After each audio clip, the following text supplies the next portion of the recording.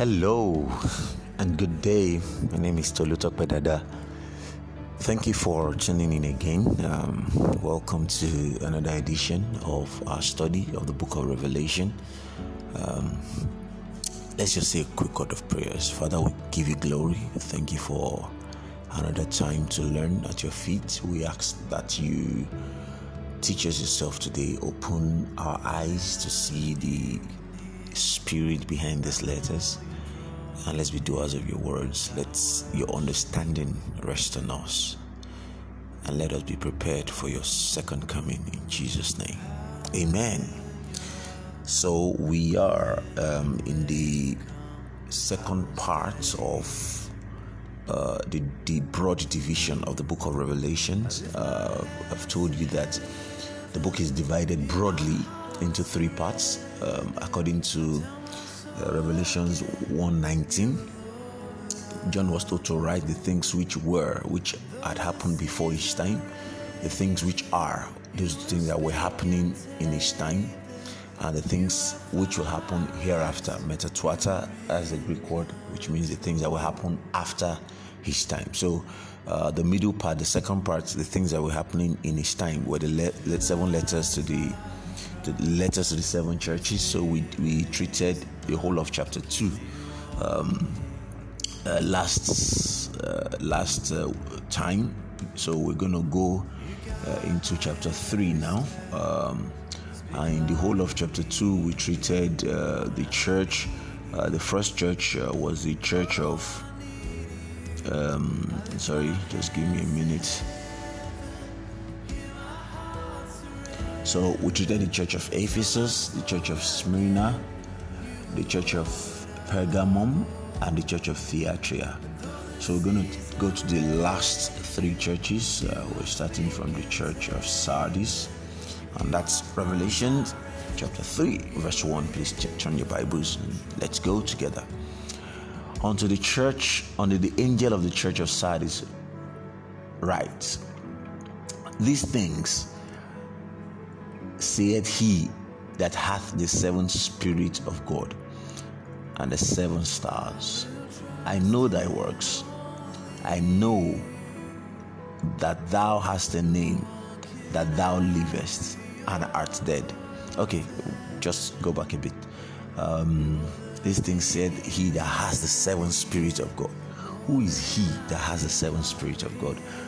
Isaiah chapter 11 is actually verses 2 and 3. I think we've talked about it in one of the previous sections. But if you look at from verse 1, it was talking about the Messiah who will come, and saying that and the spirit of verse 2 now, and the spirit of the Lord shall rest upon him. That's number 1, the spirit of the Lord. The spirit of wisdom, number 2, the spirit of understanding, 3, the spirit of counsel, 4, the spirit of might, 5, the spirit of knowledge, 6, and the spirit of the fear of the Lord. And those are the seven spirits of God. And this was Isaiah prophesying thousands of years before Jesus was born, about hundreds of years before Jesus was born. So we know these are the things said, he that hath the seven spirits of God and seven stars. I know thy works. This is coming again. God knows what you do. That thou hast a name, like you have a reputation of being alive. That is what the Spirit is telling this church. You have a reputation of being alive, but in actual fact, they are dead. He said, be watchful, verse 2, be watchful and strengthen the things which remain that are ready to die. For I have not found thy works perfect before God. Remember, therefore, how thou hast received and heard, and hold fast and repent.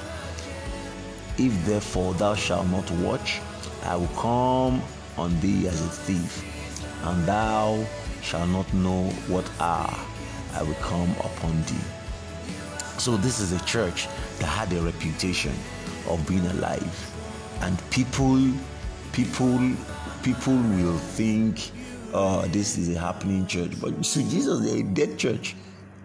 They're a dead church. You see, rewards in heaven are not going to be based on our earthly reputation. Oh, this guy is doing so well. This church is doing fantastically well.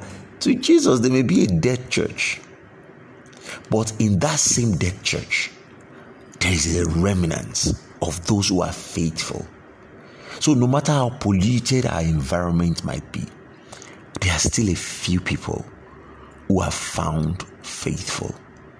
So no matter, even if you think you're the only righteous one around you in your church, in your place of work, there are still a remnant that God expects to be faithful. Hold fast to that which you have. Verse 4 now, Revelation 3 verse 4.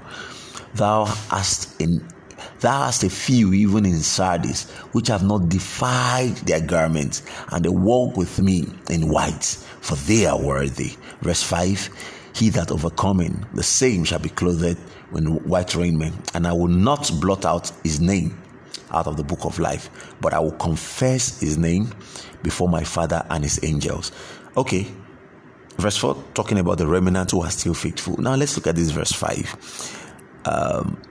He that overcometh will be clothed in white raiment, and I will not blot out his name of the book of life. This will shake your theology a little bit, but I'm going to say it anyways. Whenever the Bible is, most places, a huge majority of places, the Bible talks about the book of life, or people's name appearing in a book of life. The Bible doesn't talk about it being written or newly being written. It's always talking about it being blotted out, it being removed from the book of life. So, theologically speaking, the names of everybody starts out in the book of life. And I'm going to explain, just give me a moment.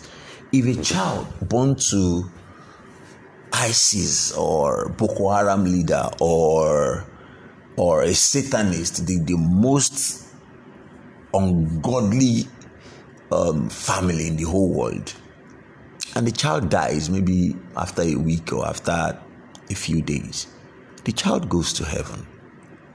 When did the angel, or when did Jesus now write, when was that child's name written in the book of life between those few days?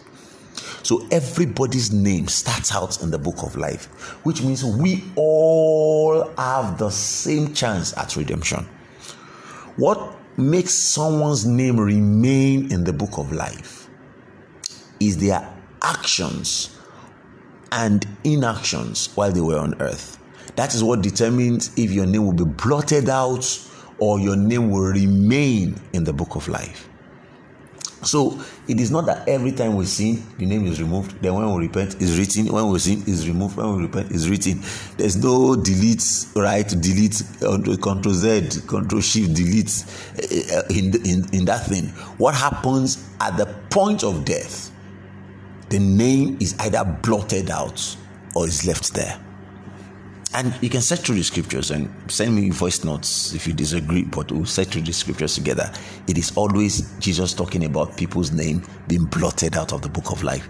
Verse 8, Revelation 3:8, I know thy works. Behold, I have set upon thee an open door, which no man can shut it. For thou hast little strength, and thou hast kept my word, and thou hast not denied my name.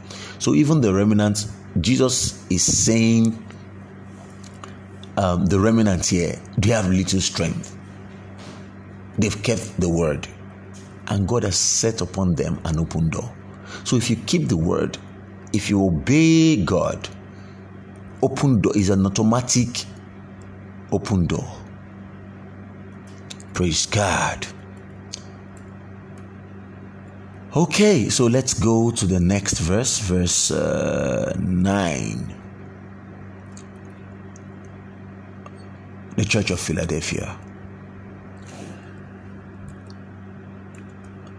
The Church of Philadelphia, from verse 7, sorry. And unto the angel of the Church of Philadelphia say these things: He that is holy, he that is true, he that had the key of David, he that had opened it and no one can shut, he that shut it and no man can open. I know thy works are set before thee, open door. I know thou hast little strength, and thou hast kept my word and not denied my name. So this is talking about the church of Philadelphia. Behold, I will make them of the synagogue of Satan, which say they are Jews, and are not, but do lie. Behold, I will make them to come and worship before thy feet, and to know that I have loved thee, because thou hast kept my word thou hast kept the word of my patience. I will also keep thee from the hour of temptation, which shall come upon all the world, to try them that dwell upon the earth. Now, the earth dwellers is talking about the hour of temptation that is coming upon those that dwell upon the earth. Later in this book, we're going to be seeing that some group of people are referred to as inhabitants of the earth, or the dwellers upon the earth dwellers. Those are the people that will miss the rapture. We are not citizens of this world. The Bible says our native home is in heaven. We are pilgrims on this earth. We are not inhabitants. We are not dwellers. So there's going to be a hour of temptation, which we're going to read about, which the later part of Revelation, the third part I explained, really blowed up open. So the Lord is telling this church, because they have kept the word, that is going to keep them away from this temptation. Now, there are some people among these church members who the Bible call the synagogue of Satan. And even though they claim to be Jews, so they had been people who appeared to be holy, who appeared to be Christians, who appeared to be acceptable to God. And Jesus is calling them synagogue of Satan. We've treated this in one of the churches. And if you can remember, in that particular church, I think it's in the church of Smyrna, and what were these guys doing that made Jesus call them synagogue of Satan? They were pretenders. They were pretending. And do we have people like that in church today? Voila, they're there. Pretenders. The Bible calls them synagogue of Satan. They're pretending to be Christians. They pretend to be churchgoers. They pretend to come for Bible study, to do this and do that, but they're synagogue of Satan. And the Bible is saying, bringing something. He said, I'll make them which are not Jews, and I'll make them to come and worship before thy feet. What they are going to go through will make them come before the feet of the righteous ones and worship. Verse 10. We'll look at that is deep, because it's about us, the millennial reign, and we're going to rule with Christ here on earth, which will be treated far later in the book. Verse 10, Revelation 3:10. Because thou hast kept my word and my patience, I will also keep thee from the hour of temptation.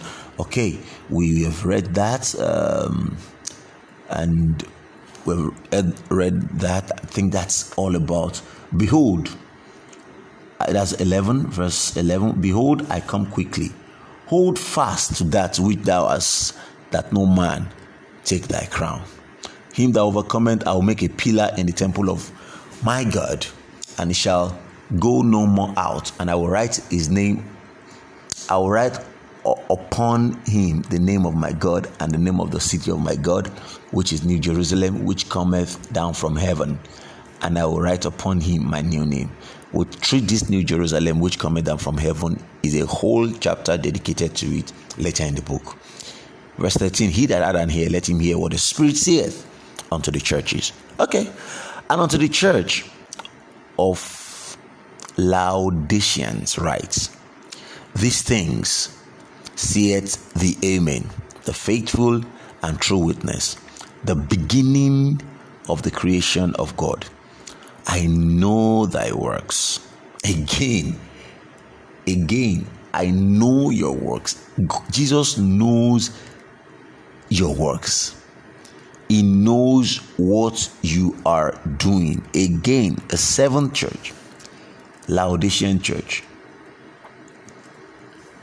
Jesus saying, I know your works. I know that thou art neither hot nor cold. And this is serious. Lukewarm church. Church of Laodicean. Lukewarm church. I know that thou art neither hot nor cold. Jesus says, I think this is a very popular verse and we've used it often and often in church. He says, I would rather prefer that you are hot or cold, so that at least let's know where you stand. Let's know where you stand. And this is another pretense. People that think that want to be like, I want to. It doesn't really matter. I can do this. I can go to club and come to church. I can do this. Just be lukewarm. It doesn't matter. They've lost the vision. They lack. He said. Verse 17.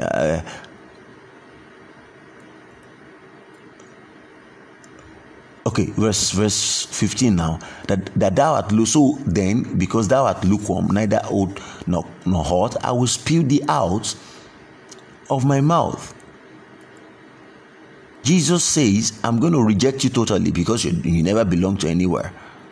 And I think this is most common in the 2019 church. Lukewarm people, it doesn't matter kind of Christians. Now, verse 17, because thou seest I am rich and increased in goods, and have need for nothing, and knowest not that thou art wretched and miserable and poor and blind and naked. We think we're rich. We think these guys think, we don't need, we lack nothing. We have this, we have that. We are rich in this, we are rich in that. And Jesus is look at these qualities, that they are wretched, they are miserable, they are poor, they are blind, they are naked. As in, so again, earthly reputation, what men think about a particular church doesn't really matter. It's what God thinks, what Jesus thinks. He said, verse 18, I counsel thee to buy of me gold tried in the fire, that thou mayest be rich, and white raiment, that thou mayest be clothed, and the shame of thy nakedness do not appear, and anoint thine eyes with eye salve, that thou mayest see. So now let's look at this. It doesn't matter church, the lukewarm church, they've lost vision, they lack righteousness, and it's so plenty. He said, anoint your eyes. He can't see any longer. Verse 19, as many as I love, I rebuke and chasten. Be zealous therefore and repent. And see, God is always giving a point, a chance of repentance. He's always giving a chance of repentance. And that is at times what makes us to take him for granted. God is not that wicked, Jerry. He will understand. And things like these happen so frequently in our churches. And this is the only church that has nothing positive about them, the lukewarm church. Are you lukewarm? Are you a lukewarm Christian? Is your church lukewarm? Is the church you're pastoring lukewarm? Verse 19 says, apologies for that. Verse 19 says, all that he loves, as many as he loves, he chastens. As many that God loves, God chastens. So all these negative words, all this you better repent, is because Jesus loves us. All these things has been said, as I'm even saying, is just because Jesus loves us. If it affects you and you know you are guilty of this, it's not for you to just withdraw into your shell. It's because God loves you and he wants you to repent. Verse 20, behold, I stand at the door and knock. If any man hear my voice and open the door, I will come into him and I will sup with him and he with me. You can hear the voice and not open the door. It's possible. You can hear the voice and not open the door. Jesus is telling you, open the door of your heart. I may scold you harshly. I may scold you harshly. It's because I love you. And this is how Jesus ends the words to the church that's still around before rapture. Open the door of your heart. To him that overcometh will I grant the verse 21. To him that overcometh will I grant the seat to sit with me in my throne. And even as I also overcame and am set down with my Father in his throne. He that had an ear, let him hear what the Spirit saith unto the churches. May we all overcome in the name of Jesus. May we all of us, may we all overcome. May we not fall victim of crown snatchers or losing our rewards, all the things we've been doing for the Lord, all the things we've been doing in the church. May we all not lose our rewards in the name of Jesus. I will just quickly do a recap of all the 7 churches. So we'll just look at the positive, the negative, and the counsel God gave them. Maybe we'll just stay on the positive and negatives. The Ephesus church, that's the first church, and that's what we call the apostolic church. Jesus commended their good works, their labor, their patience, and they hated the Nicolaitans. You can check the first part of this. I think the second part of the lecture, part 2, to know who the Nicolaitans are. And condemnation, they have left their first love. The second church of Smyrna, that's the persecuted church. Jesus commended their works, their tribulation, their poverty. No single negative word was uttered to this church. So it's possible. There's a Yoruba proverb that is saying that it's not possible for us to walk without our head not shaking. The allegorical interpretation is not possible to be without faults. But this is a church without faults. Church of Smyrna. Not one word of condemnation. Let's go to the next church. Church of Pergamum. Pergamum is what I titled the indulged church. So from the apostolic church to the persecuted church, the church that is so indulged, Jesus commended their works. They held fast to his name. They have not denied his faith, but they had a negative thing. They have false teachings, false teachers of Balaam and the Nicolaitans. So they've been indulging other people. Well, it doesn't really matter. Let's just allow them. We can't keep chasing everybody out of the church. We can't keep getting so strict. That's the indulged church, the church of Pergamum. The church of Thyatira. So it went from the apostolic church to the persecuted church to the indulged church. Now the fourth church, Thyatira, is what I call the pagan church. So they've left from being indulged to actually being a pagan church. The good thing about them is Jesus commented their good works, their love, service, faith, and patience. But the negative thing, they allow Jezebel to start teaching idolatry. And they compromised. Okay, now the next church, Church of Sardis, what I titled the dead church. So they moved from apostolic church, were persecuted, and persecuted relaxed, they became indulged. Further relaxed, they just became a pagan church. Now the church is dead. As in finally, Church of Sardis. Jesus still commended their works. A number of them among them still have a remnant, but the negative thing, Jesus said they are dead. Their works are not complete. They are dead. And the remnant say, watch that little thing that remains. You better watch it so that you don't even lose it. Don't lose it completely. And the next church, the sixth church, Church of Philadelphia. This is what I titled The Church Christ Loved. And Jesus commended their works, their missions. They have little strength. They kept his word, and they have not denied his name.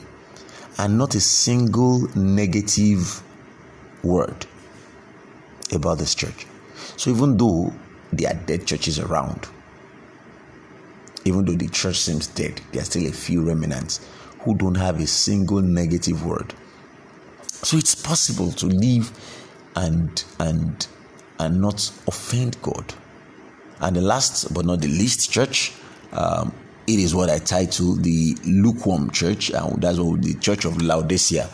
Not one single word of commendation, not one single positive word about this church. Negative words: they are lukewarm, they are wretched, they are miserable, they are poor, they are blind, they are naked.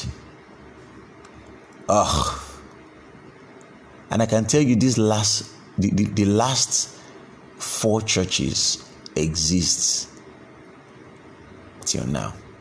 The pagan church, the indulged church, the dead church, the church that Christ loved, the lukewarm church. Who are you among all this? Does Christ love you? Are you dead in your works? The Lord will help you.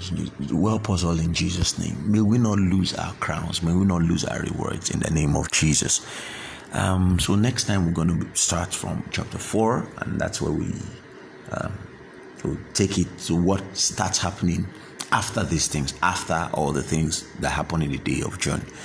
Let's just say a word of prayer. Father, we thank you for this time. Thank you for today. Thank you for making us to learn again at your feet. We ask that these lessons we've learned will help us to draw closer to you, that we'll be more prepared for your coming in the name of Jesus. Thank you, Father. In Jesus' name we've prayed. Amen. God bless you. Should you have any questions and you want us to discuss further, you can either leave me a voice note on this platform, or we can take it up on any of the social media platforms. I'm on all social media platforms at Tolu Tokbadada, Facebook, Instagram, Twitter at Tolu Tokbadada, so we can take our discussion from there. God bless you and have a wonderful day. Bye.